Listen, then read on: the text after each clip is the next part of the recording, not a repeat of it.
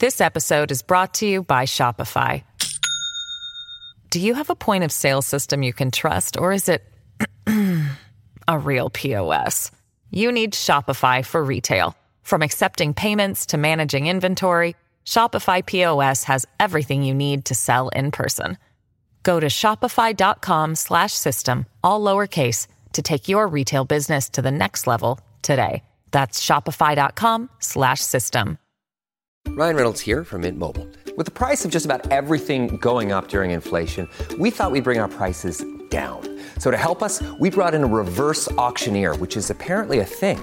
Mint Mobile Unlimited Premium Wireless. How to get 30, 30, bit to get 30, bit to get 20, 20, 20, bit to get 20, 20, bit to get 15, 15, 15, 15, just $15 a month? Sold! Give it a try at mintmobile.com/switch. $45 up front for 3 months plus taxes and fees. Promo rate for new customers for limited time. Unlimited more than 40 gigabytes per month. Slows full terms at mintmobile.com. If you're struggling to lose weight, you've probably heard about weight loss medications like Wegovy or Zepbound, and you might be wondering if they're right for you. Meet PlushCare, a leading telehealth provider with doctors who are there for you day and night to partner with you in your weight loss journey. If you qualify, they can safely prescribe you medication from the comfort of your own home. To get started, visit plushcare.com/weightloss. That's plushcare.com/weightloss. plushcare.com/weightloss.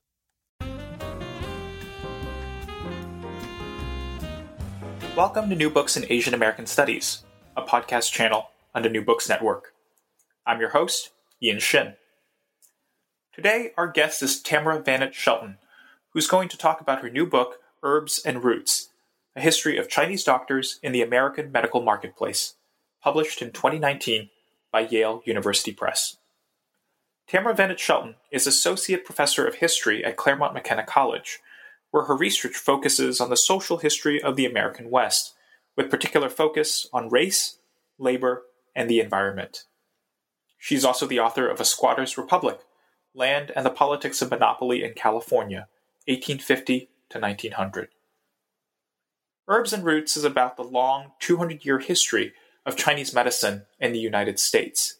And in our conversation, we talk about the surprising and resilient decisions that Chinese herbalists and Chinese doctors make as they interface with both Chinese and non-Chinese patients from the colonial period up to the present. I hope that you enjoy our conversation.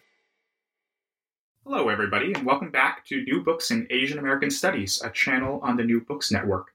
I'm Ian Shin, one of the hosts of the channel. Today we have the pleasure of talking to Tamara Venit-Shelton about her book, Herbs and Roots, A History of Chinese Doctors in the American Medical Marketplace, published by Yale University Press in 2019. Tamara, welcome to the show. Thanks, Ian. It's great to be here. It's great to have you. I wonder if we can start by having you tell us a little bit about yourself and your background. Sure. Well, I am a fourth-generation Californian. I have lived in California nearly all my life. I currently live in Claremont, California, which is about 30 miles east of Los Angeles.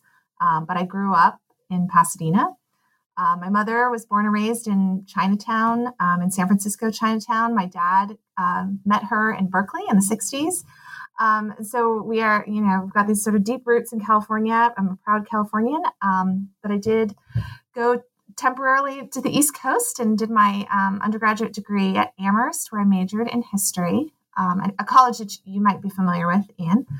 And then I did my PhD, came back to California, did my PhD at Stanford, and specialized in the history of the American West. So much of my research for the first part of my career was really focused on social and political movements in the 19th century American West, especially those that sprang up in California in the wake of the acquisition of California and other Western territories at the end of the U.S.-Mexico War, and then the California Gold Rush. So that was really the first kind of research I did, and became a kind of springboard for this book in a way that maybe isn't entirely self-evident. Well, before we touch on that, I do want to just sort of go back and reminisce a little bit that, the first time we met, as I think you'll recall, I reached out to you out of the blue I think maybe 5 or 6 years ago when I was still in graduate school, because I had discovered that there was somebody who it seemed like had almost exactly the same kind of career path that I had, which was going to Amherst, as you alluded to. And then we worked for the same consulting firm We before did. before we both went to get a PhD in history, on opposite sides of the coast, as it turned out. But our advisors know each other well and are friendly. So it struck me, and you were so generous back then to offer to meet up, and we had a nice lunch, back in whatever that was, 2015, 2016 in Pomona. I think I still remember you took me to that great taco place, and so I so appreciate that you've kind of continued to stay in touch and to. We were actually, I think we were supposed to see each other in New Orleans next month for the Society of Historians of American Foreign Relations, but it's true. Unfortunately, the pandemic is keeping us apart. Yes, one of many things that the pandemic hath wrought. No, I do remember. I remember you emailing me, and of course, we didn't overlap at Amherst. I think I'm class of 2000. I think you're class of 2006. Are you? That's right. Yeah, 6. And but it is funny how parallel our careers have been, because it's not. I mean, it is common to go to Amherst and then go work in management consulting, right? I think that's actually a very typical thing for an Amherst grad to do after college. But I don't think there are many of us who then went from consulting to get the PhD in history, right? I mean, not that we're the only two, but I don't think that's a very common career path. So. No, I think that's right. But one of the things that it does occur to me, and perhaps you might have some thoughts about this before we talk about the book, is, in this era of talking about the alt-ac, careers, and one of the things that, people are really thinking about now is what the job market is going to look like for next year, given some of the, austerity measures that different universities are putting, is how you think about the way that consulting did or did not influence how you approached history, or how you sort of see your career path as it went from, studying history at Amherst in undergrad to working in the business sector and then coming into, academia and working as a faculty member. Do you see that sort of playing out in a way that has influenced how you approach your work or how you do research? What kind of lessons have you drawn from, working outside of academia into what you do now? Yeah, it's a great question. I think about this a lot in a number of different ways. So when I was at Amherst, and I don't know what your experience was, but when I was at Amherst, I was encouraged by my senior thesis advisor to pursue a career in history. It wasn't that I had never thought about it, but I think I just didn't know that much about it. And so she, while I was a junior and then a senior writing my thesis with her, she really sort of encouraged me to explore that as a potential career path. But it felt as though all I had done up to that point was school.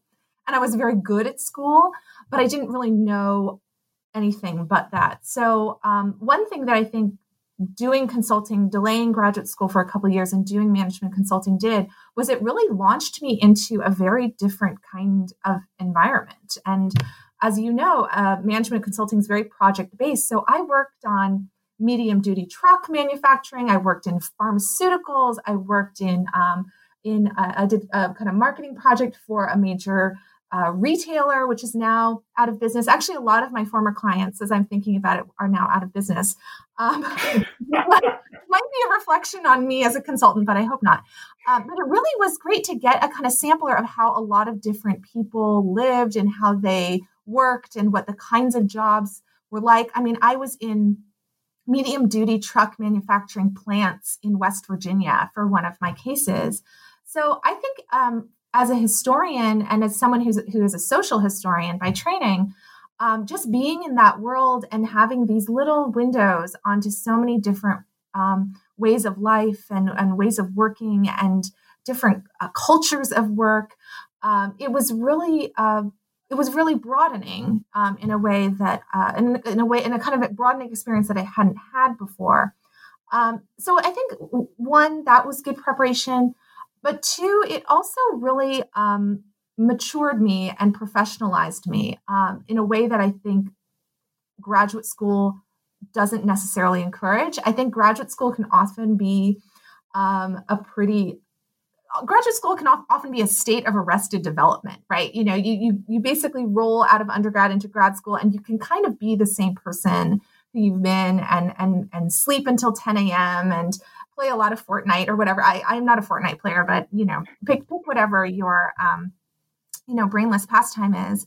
You can kind of continue that in graduate school to a certain extent. So I think actually leaving the school environment, going and working at the firm that you and I worked at, it really forced me to develop some more adult professional habits much earlier than I think I otherwise would have. So when I started graduate school at 24, I already felt as though, I was on a clock. I had a business day.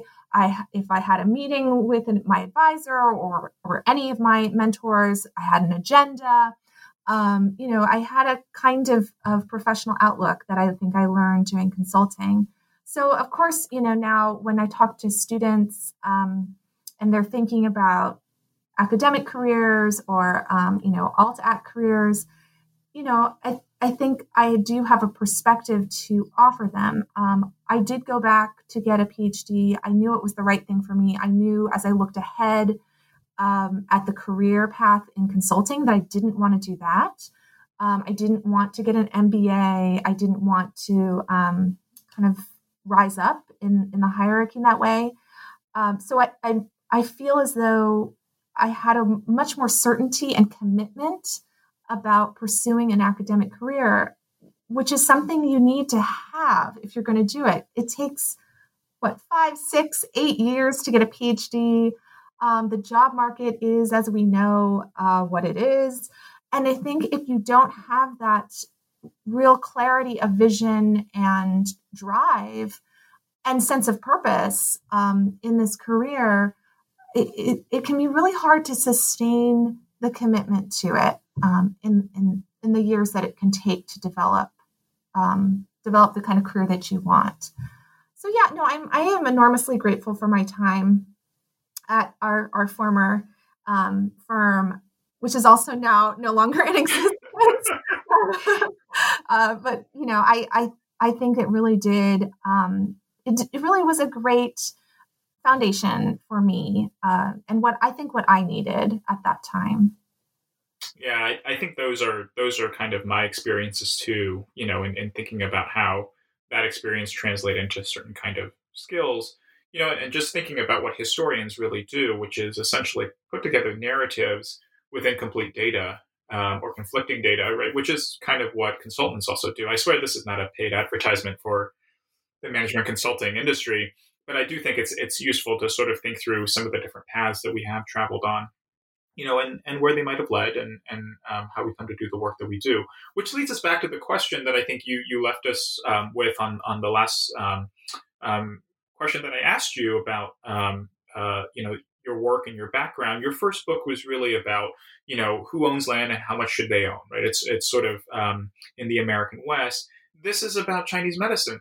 Tell us a little bit about how you came to write this book about the history of Chinese medicine in the United States. I know they don't seem all that related, but they really are. I get that question a lot because it does seem like a big shift. So yes, my first book was a book called Squatters' Republic, Land and the Politics of Monopoly in California. And it was a social history of squatters. It was a social history of people who came to California and they claimed to own the land that they used and occupied. So I learned a lot in writing that book. That book was based on my dissertation. It was very much a book about the American West. It was engaged with questions that are really central to that field. It was about a quirky cast of characters. I mean, these squatters who I wrote about in that book, I really came to love them and see them as kind of people in my life. And I think the thing that I learned most writing that book, first the dissertation and then the book, was I learned about what kind of history I like to do, what kind of historical research I like to do. And what it is I like to research people. I like to research ordinary people. and follow them through time and learn about their weird habits and ways of thinking and strange encounters that they have with others. So when I finished that book and I was thinking about, okay, what am I going to do next? What's my second project, big book project going to be? I wanted to do more of that kind of research. I wanted to write about people. And then there are really two other things that took me to Chinese medicine. The first was that I am Chinese American, at least on my mom's side. And pretty much, and I don't know if this is your experience, Ian, but I think when you are Chinese American or when you inhabit a certain kind of identity, I think broadly defined, a social identity broadly defined, and you're in social history, very often people kindly and innocently will ask you, oh, do you write the history of that group, right? So for me, being a Chinese American, are you going to write about Chinese Americans? And I had always really resisted that because I didn't want to be kind of reduced in that way. It felt to me very reductive to say, well, I am Chinese American and I've had these kinds of embodied experiences, so that's what I should write about. But, you know, by the time I finished the second book, I was sort of ready to set that aside. I wanted to write about people who I knew and places I was from and learn more about my heritage, my culture, because my great-grandparents did immigrate to San Francisco from Canton in the late 19th century. So I was sort of just interested in that history. And then the second thing that pushed me toward Chinese medicine is I was living and working in Portland, Oregon. I was my first job out of graduate school was at Reed College in Portland. And anyone who lives in Oregon knows about this really remarkable apothecary, a Chinese apothecary that has been preserved by the state. It's a state heritage site. It's way out in Eastern Oregon, very rural part of the state, very depressed, very poor part of the state. So it's in a town called John Day on the John Day River. And it was in the late 19th century a gold town. It was a gold rush town. And a lot of Chinese miners settled there in the 1880s and stayed. And they stayed and worked in the timber industry, predominantly a little bit in ranching, but mostly timber. And one of these people who went there to prospect for gold was a man named Ing He. He had not been trained as an herbalist. He had immigrated from China with his father. He'd immigrated to Walla Walla, Washington, which wasn't very far away. And then he went to John Day when they discovered gold. So he had a kind of ordinary, or maybe I should say typical experience for a Chinese man at that time. But when he got to John Day, he fell under the apprenticeship, kind of accidentally became apprenticed to a Chinese herbalist. And he learned pulsology, which is diagnosis by pulse. He learned herbalism from this other Chinese man who was living there. And then he went into business with two other Chinese immigrants. They purchased a dry goods store and they turned it into an apothecary. And that apothecary in John Day was in operation basically continuously for the better part of about 50 or 60 years until Ing He was too old to live out there on his own. And his nephew kind of moved him out and took him to Portland. So when the nephew came and moved his uncle out, the nephew just locked the door on this building and walked away. And this was in the 1940s. So for about not quite 30 years, that building sat like a tomb, just frozen in time. And no one went in, no one touched it. And then in the 1970s, with the bicentennial celebration of the United States bicentennial celebration, there suddenly was a lot more money available for doing local preservationist type projects. So the state of Oregon came into possession of this building. They turned it into a museum. They turned it into an archive. It's a park you can go and visit. It's a state heritage park. And you can go and learn about Ing He and his life. So, like I said, I was living in Portland, and everyone kind of knows about this place. It's been the subject of an Oregon Public Broadcasting documentary. I had a student at Reed who had worked on that documentary. And so in talking to that student, I started to think, gosh, I wonder I wonder if there are other people like Ying He. I mean, I wonder how many of these Chinese herbalists there were. And because I was interested in the American West, I was mostly thinking, I wonder where they are in the American West. And so sometime around 2011, I just started looking for them. And it was a real kind of hunt and peck project. But what I started to realize as I just kept finding more and more of these, mostly men, but some women, is that Chinese herbalists were everywhere. Anywhere there were Chinese people, there were Chinese herbalists.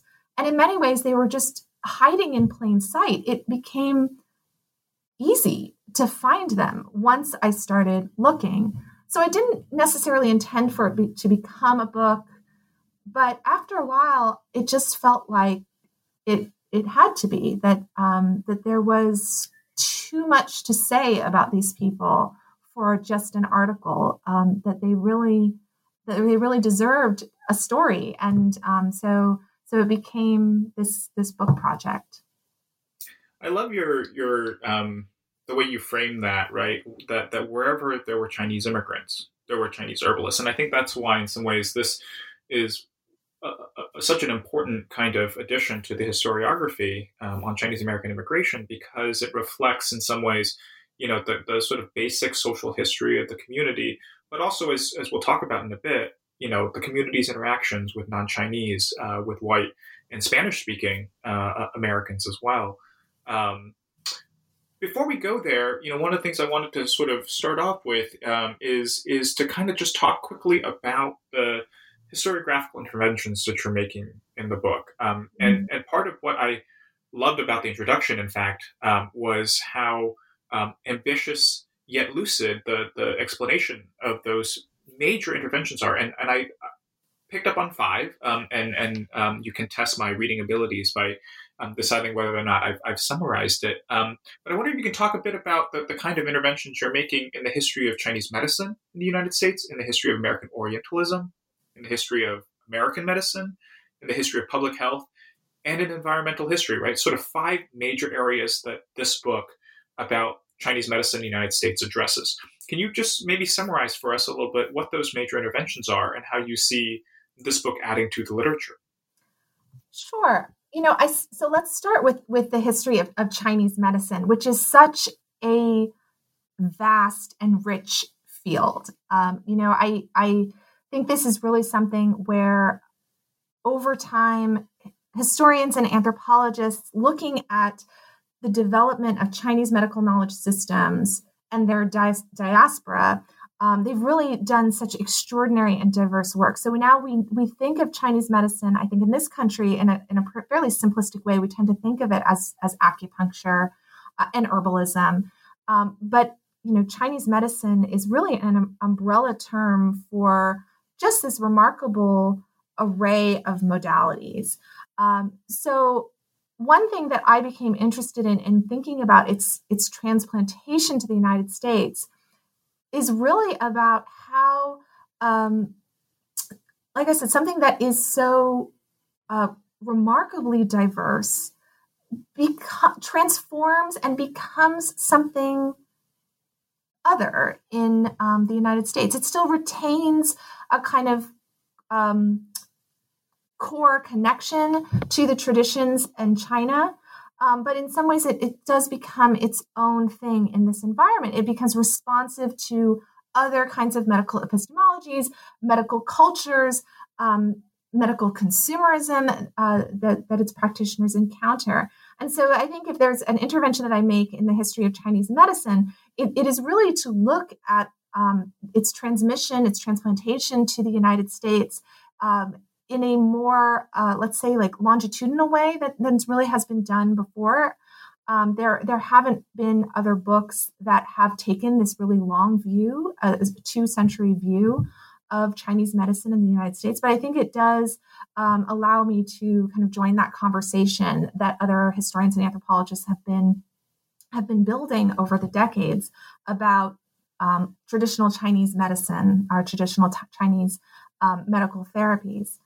As you said, I mean, I really, I believe kind of first and foremost, this is a social history of medicine, that it's about Chinese immigrants, Chinese entrepreneurs coming to the United States.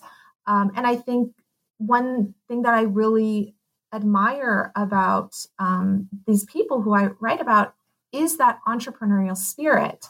So a kind of central intervention I make in the book is looking critically at the kind of terms of their entrepreneurship. So other people who've written about Chinese herbalists in the United States have largely written about them as people who overcame adversity, who confronted, major barriers, major kind of forms of discrimination, right, marginalization.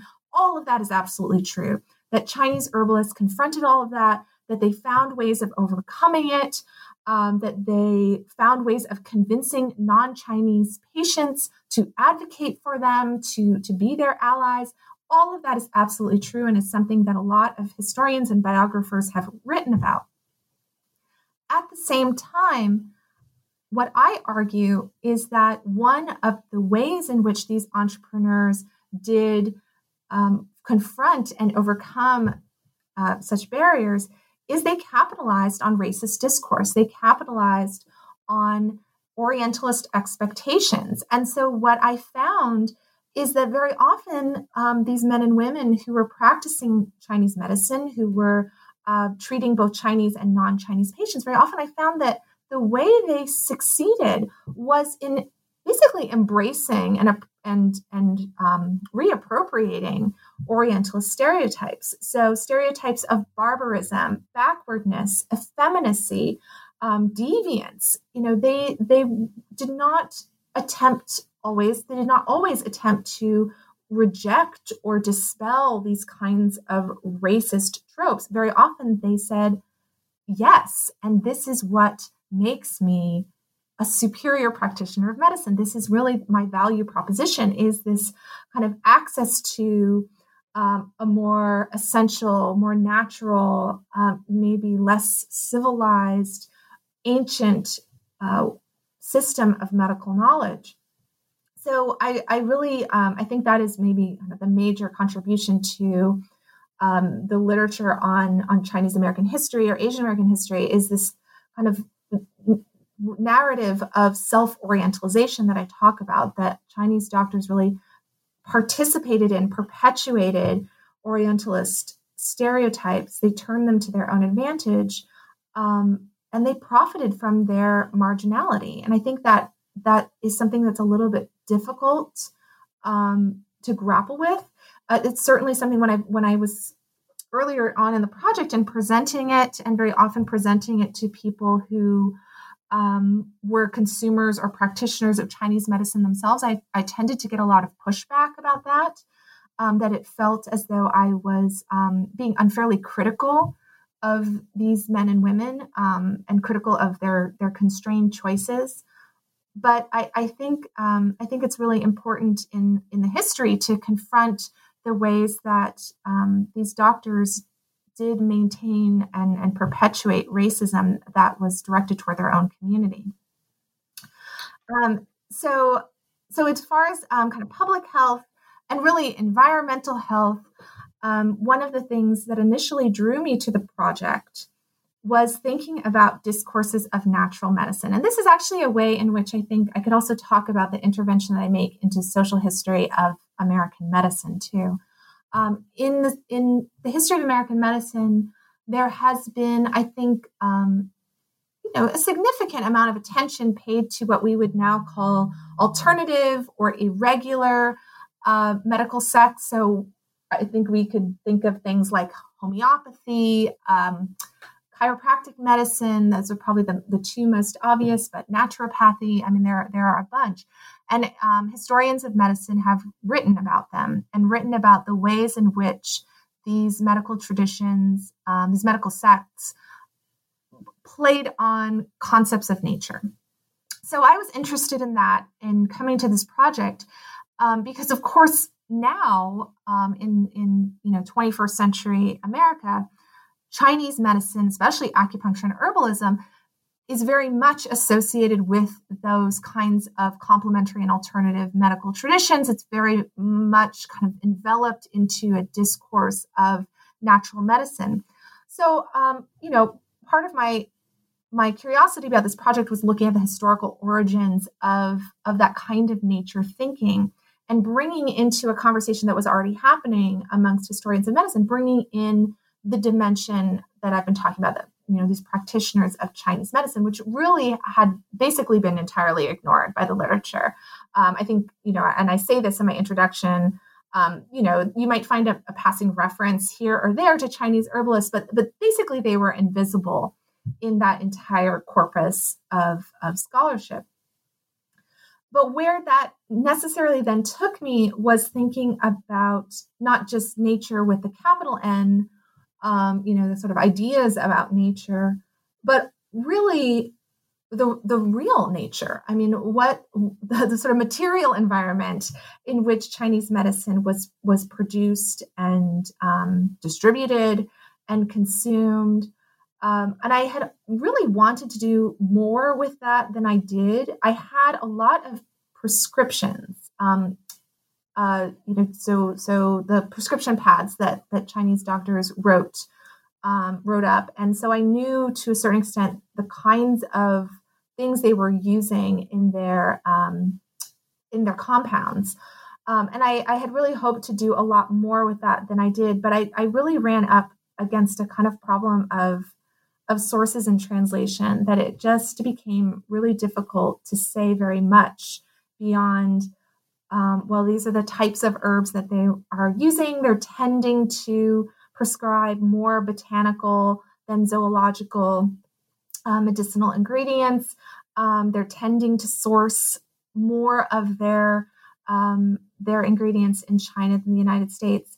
But it did kind of not lock me into, but kind of connect me to this set of scholars who've been thinking about really environmental health. Like, what does it mean to be a human body in an environment, and how do conceptions of human health flow from that both material and immaterial relationship? So I think where I hope to be intervening, and this is really, I think of myself not as really changing the direction of that literature, but just sort of more building on it, is thinking about how modern conceptions of the human body and the nature of human health evolve in the late 19th and early 20th century.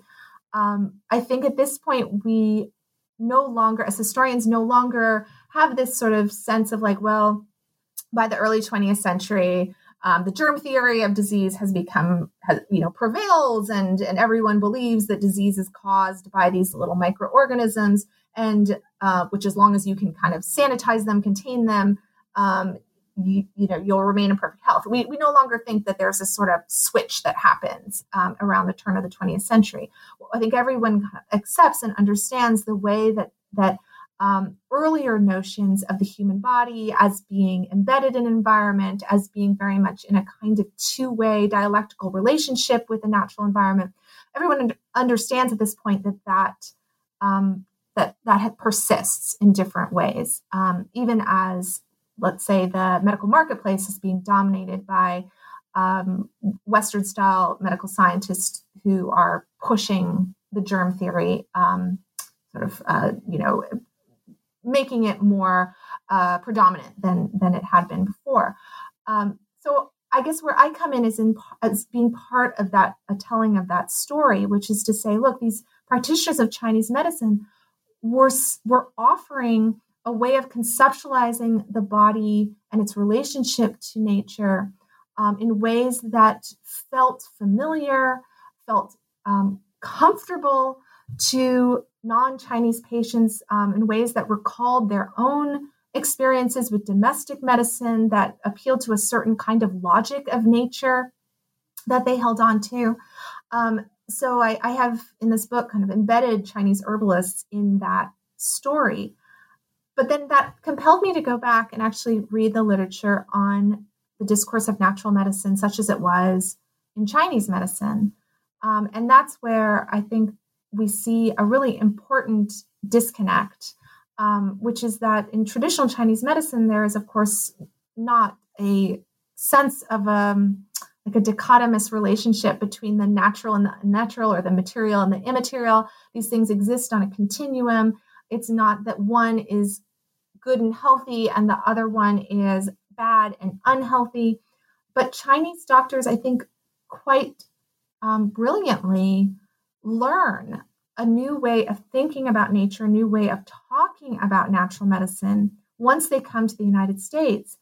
And they are able to sort of translate their therapeutic practices and principles into that language. And I argue that this is really one of the foundations of their success in the United States, is that ability to do that.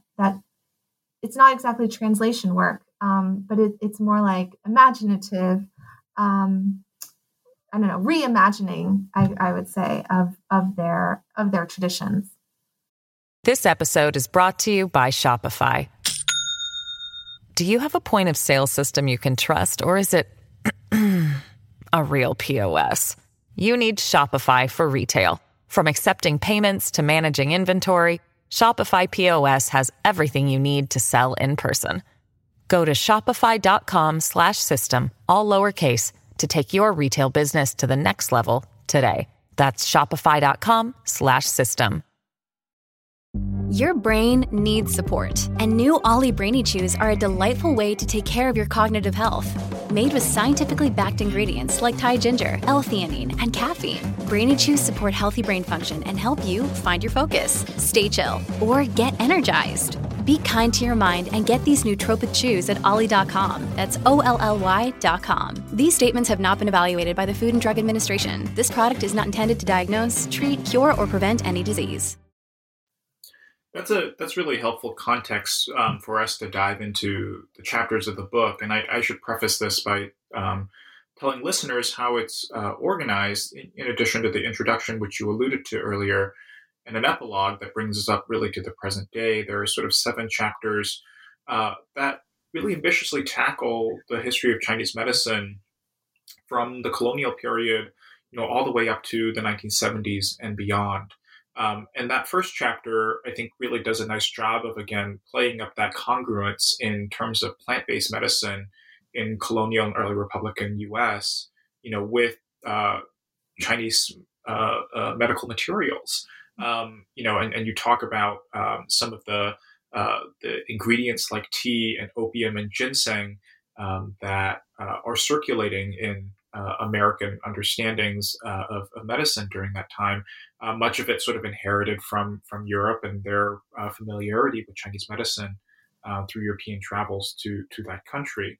But I think that's one of the things that it really was astounding in that first chapter, was that the depth of knowledge even back in the late 18th and early 19th century. I don't know, maybe you want to add a little bit more about sort of that deep background. Perhaps it's maybe surprising to listeners that even, colonists and sort of early Americans were aware of and engaged with Chinese medicine.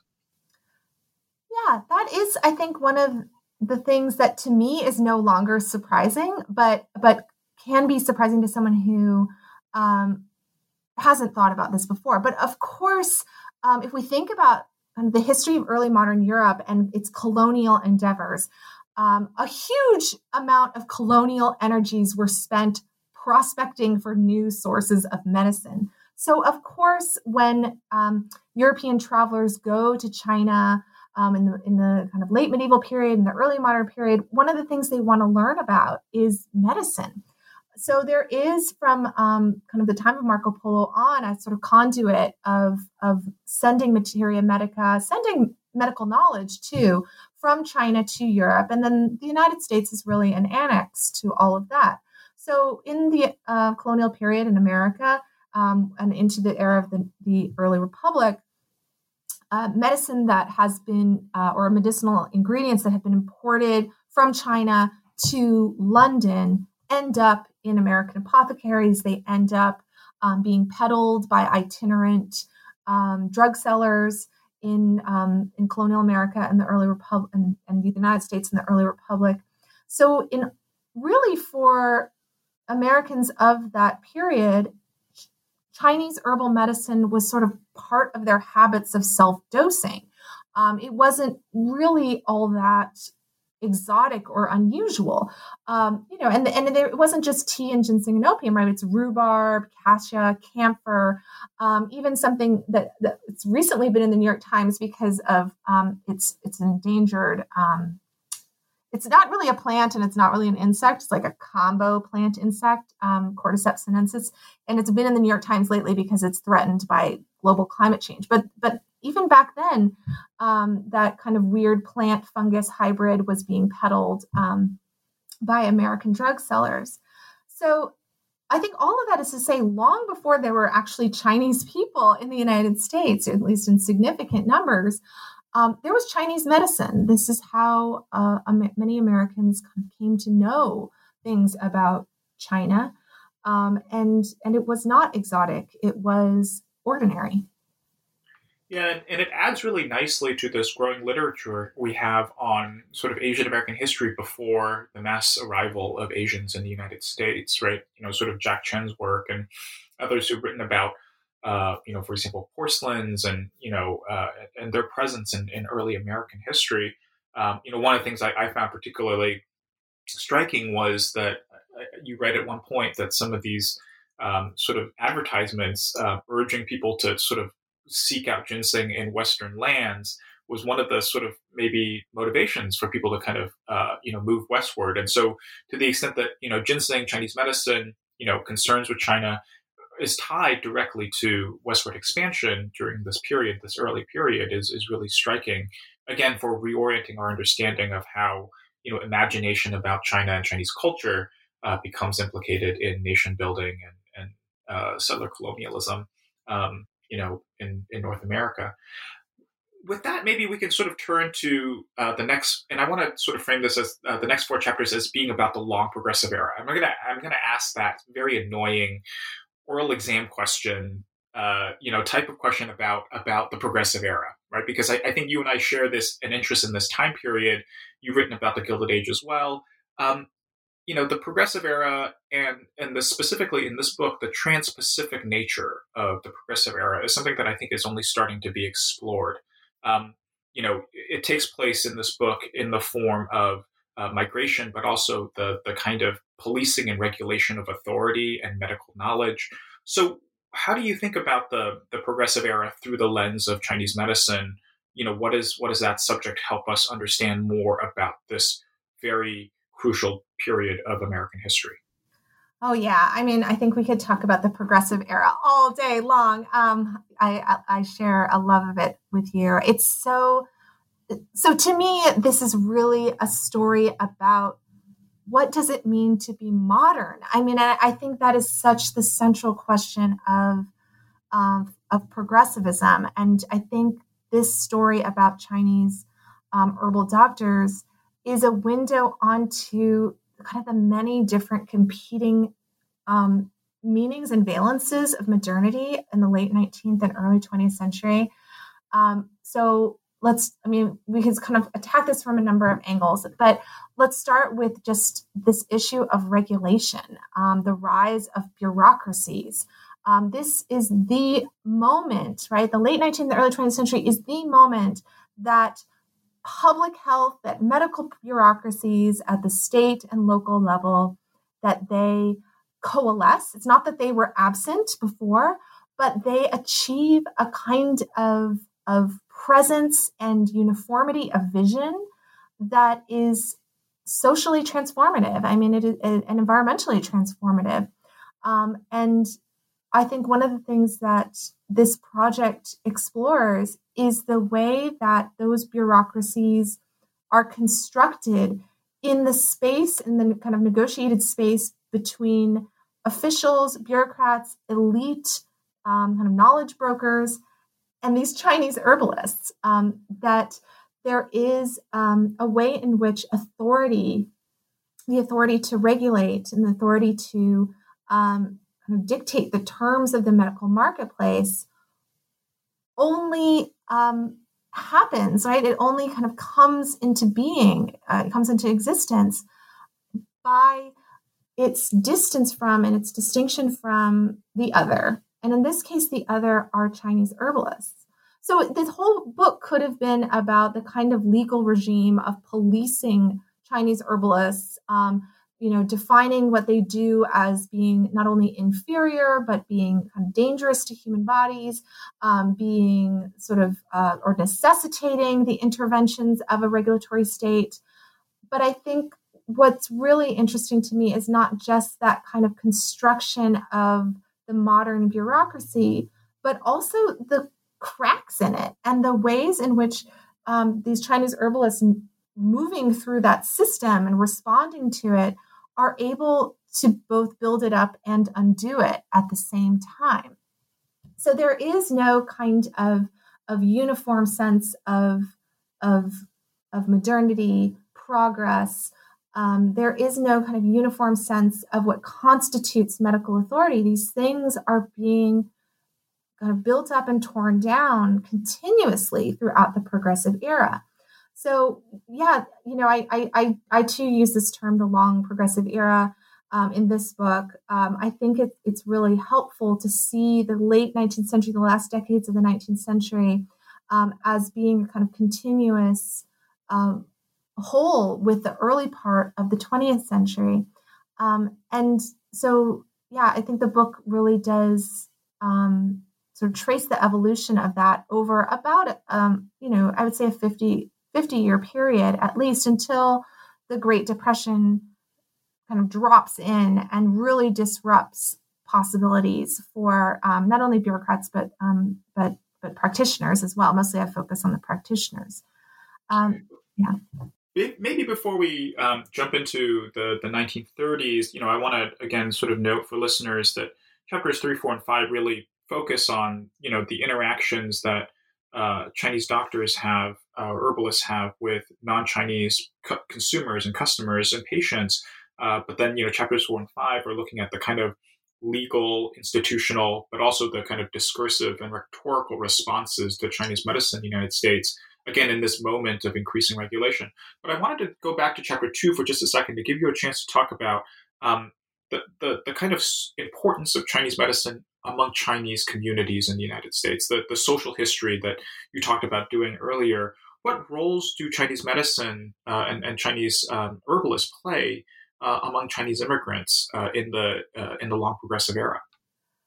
This is something that was really interesting to me as I was starting this project, was learning about the many different roles that Chinese herbalists played within their communities. Because obviously they were medical practitioners. Obviously they were diagnosing, prescribing medicine, selling medicine, treating Chinese immigrants. They were there from day one. They were among the first waves of mass immigration from China in the 1850s. So they've always been a part of the community in that sense. But they don't just occupy themselves with healthcare. They really do become more generally supportive of the health of the community. So they are running grocery stores, dry goods stores. They have their shops become kind of centers for religious life and community life. We know that they were often used as places where you might go to worship at a shrine or play cards or dice to get your mail. I think one thing that these Chinese doctors are able to do, because they do tend to be more educated, they do tend to be literate. They serve as basically like a post office very often. They'll write letters home for Chinese immigrants. They'll kind of hold on to mail that comes in from China until Chinese laborers come back from their work site and are able to pick it up. And then I think, not surprisingly, because of their literacy and because of their relative affluence, they often become well positioned to be labor brokers. So making sure that Chinese immigrants can connect with non-Chinese employers. And from labor brokering, it's sort of an easy slide into assisting Chinese immigrants with circumventing exclusion once the first exclusion laws were passed in the 1880s, and then certainly human trafficking.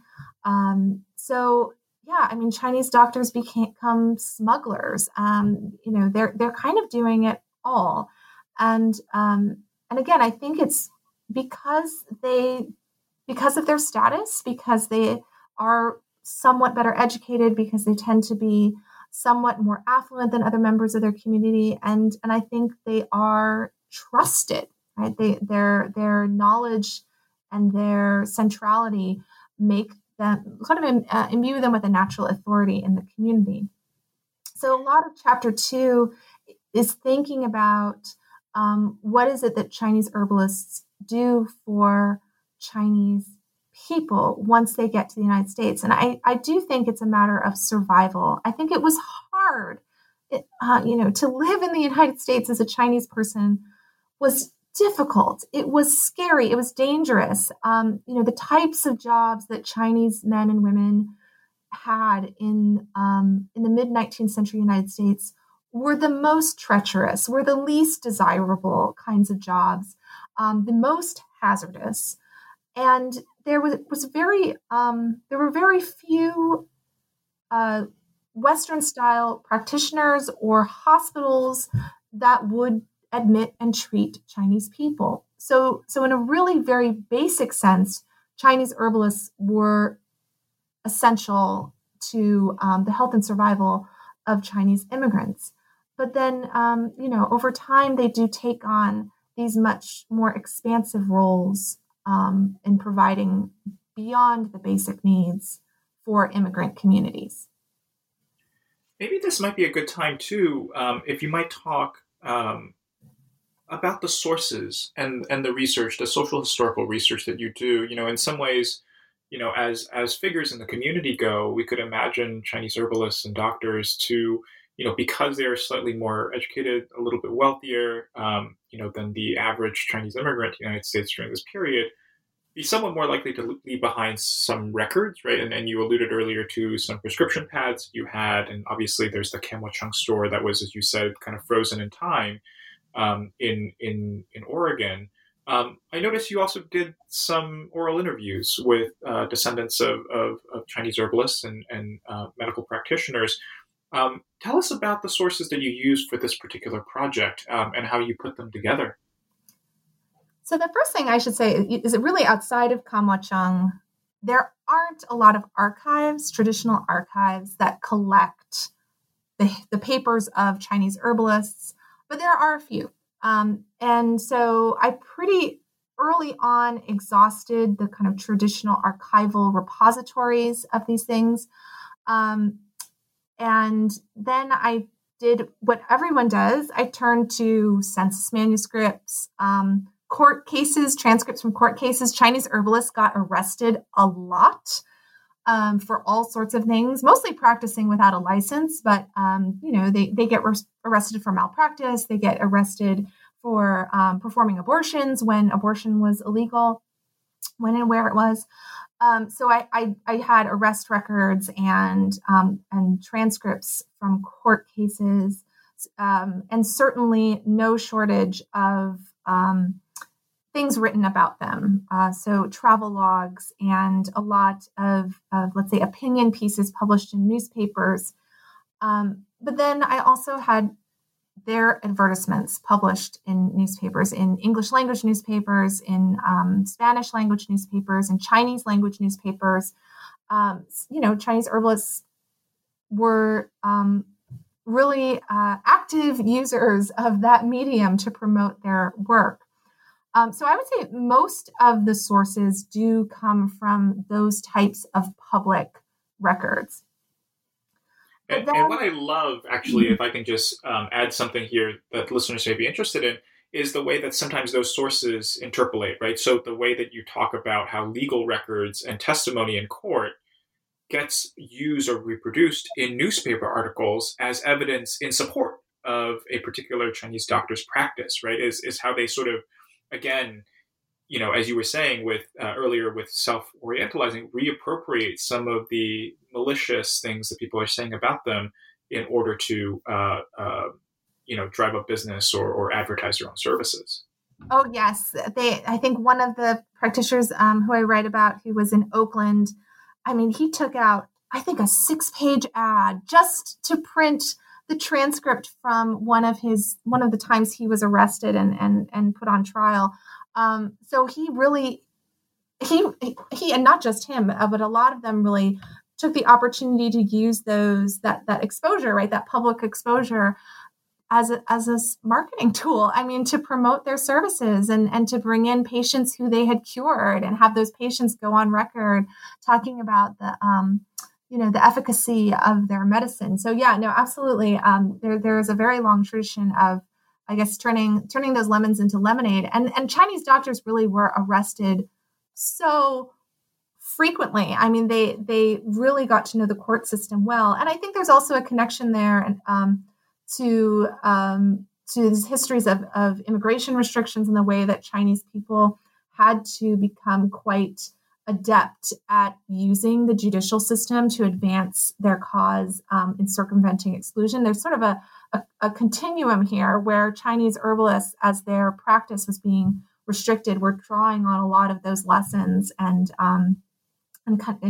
following in the footsteps of people who'd come before them. Court cases, the court transcripts appear very often in advertisements. But as you mentioned, I ended up doing some oral histories when, basically how it works is like, if you are Chinese in America, if you have a Chinese American person, someone someone who might be related to you or just part of your kind of extended fictive family, someone's an herbalist. Like, I mean, it's just like, it's like a game of 6 degrees of separation, only it's not as many as 6. It's like 2 degrees of separation. They're just, it was not difficult to find the children of these herbalists. They're elderly, the people that I interviewed, but they are still around. And very often they are holding on to their family papers. So one woman who I interviewed, she's still alive. She's living in Tucson, and her father and mother had worked. Her father was the herbalist. Her mother was the pharmacist. Her mother compounded the remedies. And they kind of traveled around the American West over the years and opening and closing all of these different little herb shops. So I ended up in this woman's, their daughter's Tucson home, and I was interviewing her really about her recollections, growing up and kind of hanging out at the family store.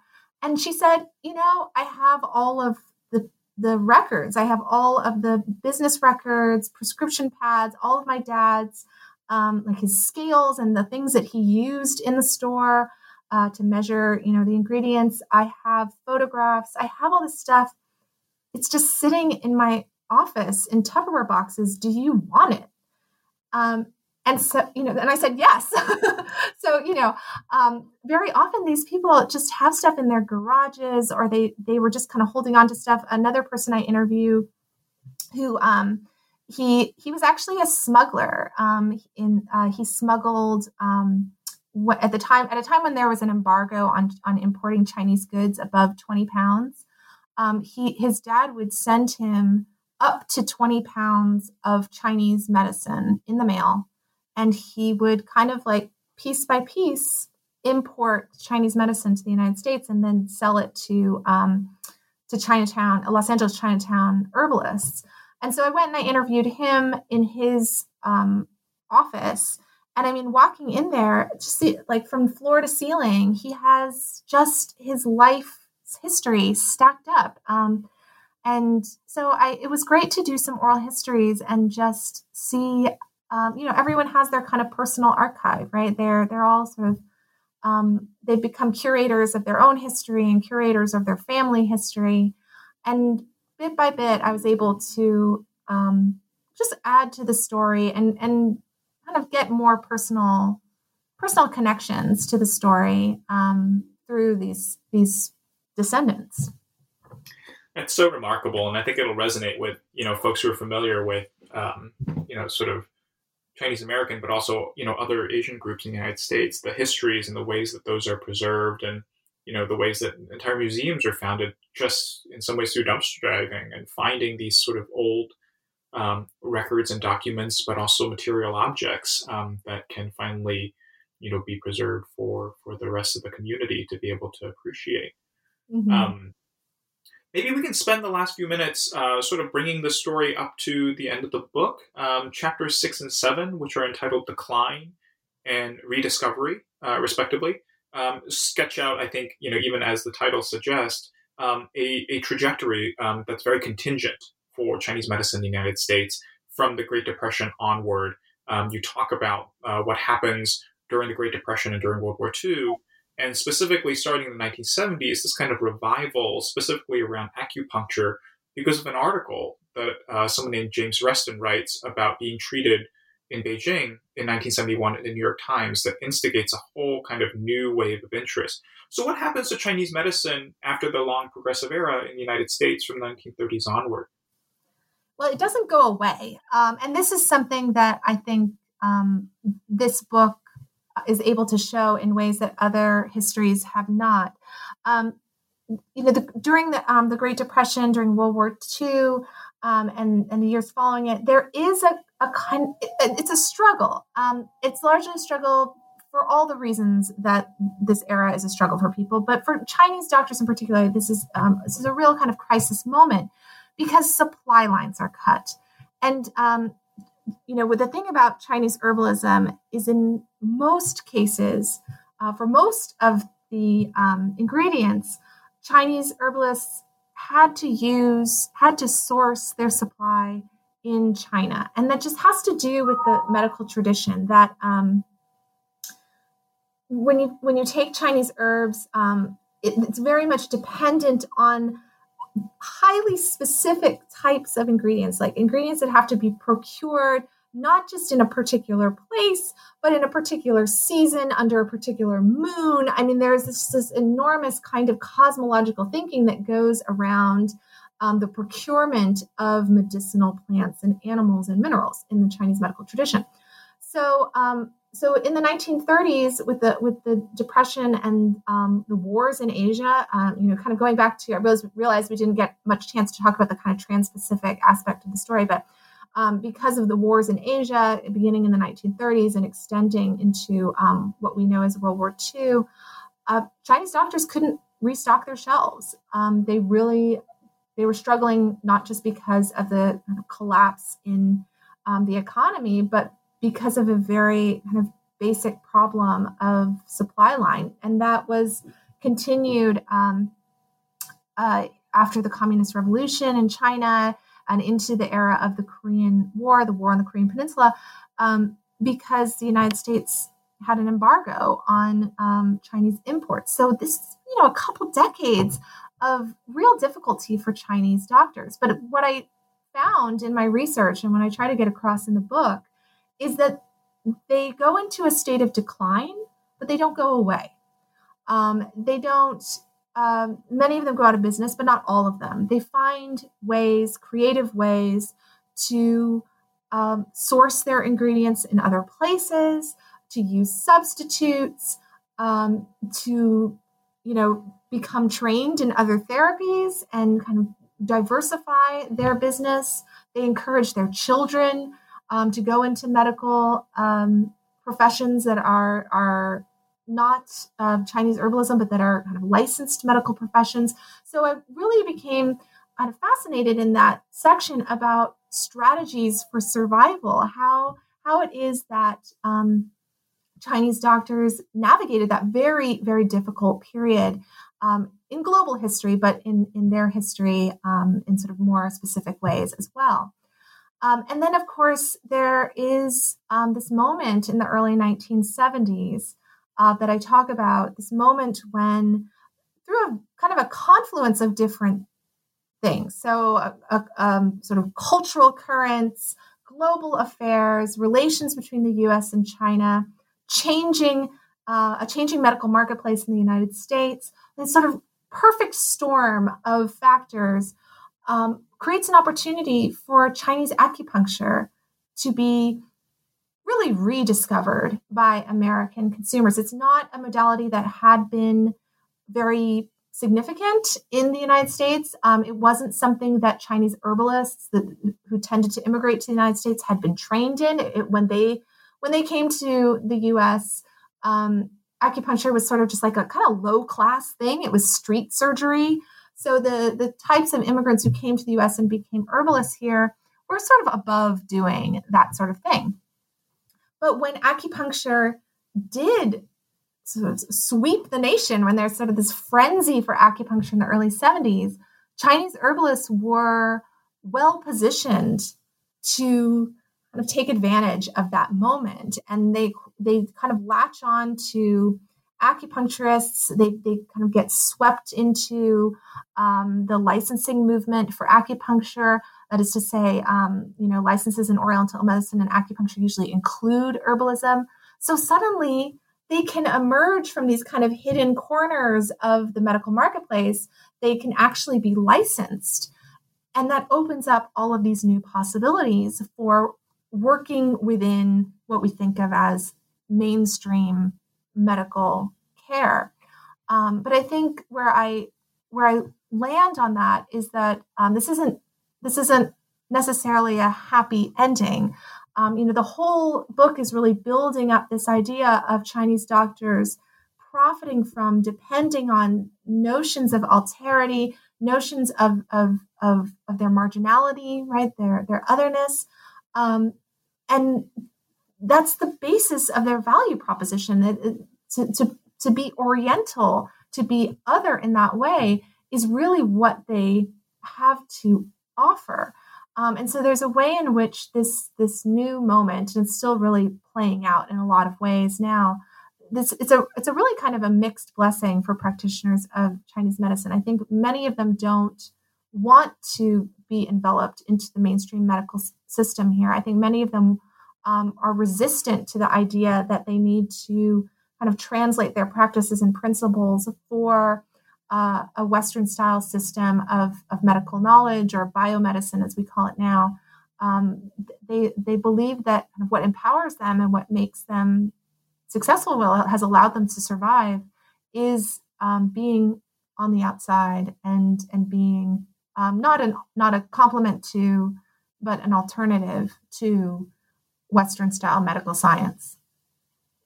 I think that's a really great note to end on, because it summarizes how, as you write in the epilogue, for more than 200 years, practitioners of Chinese medicine in the United States define their work in a series of contradictions, and you define those as between exotic and familiar, between miraculous and empirical, between ancient and modern. And there's so much more for us to explore, and I wish we had more time to talk about the book.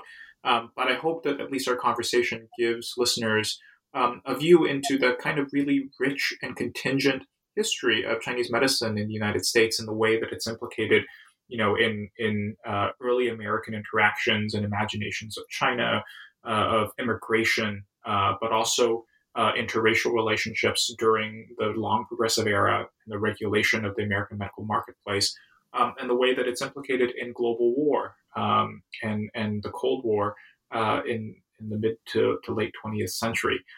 So I hope folks will have a chance to explore this book more for themselves. Before we let you go, though, Tamara, tell us what you're working on now. I know the book just came out, so perhaps that's not a good question to ask.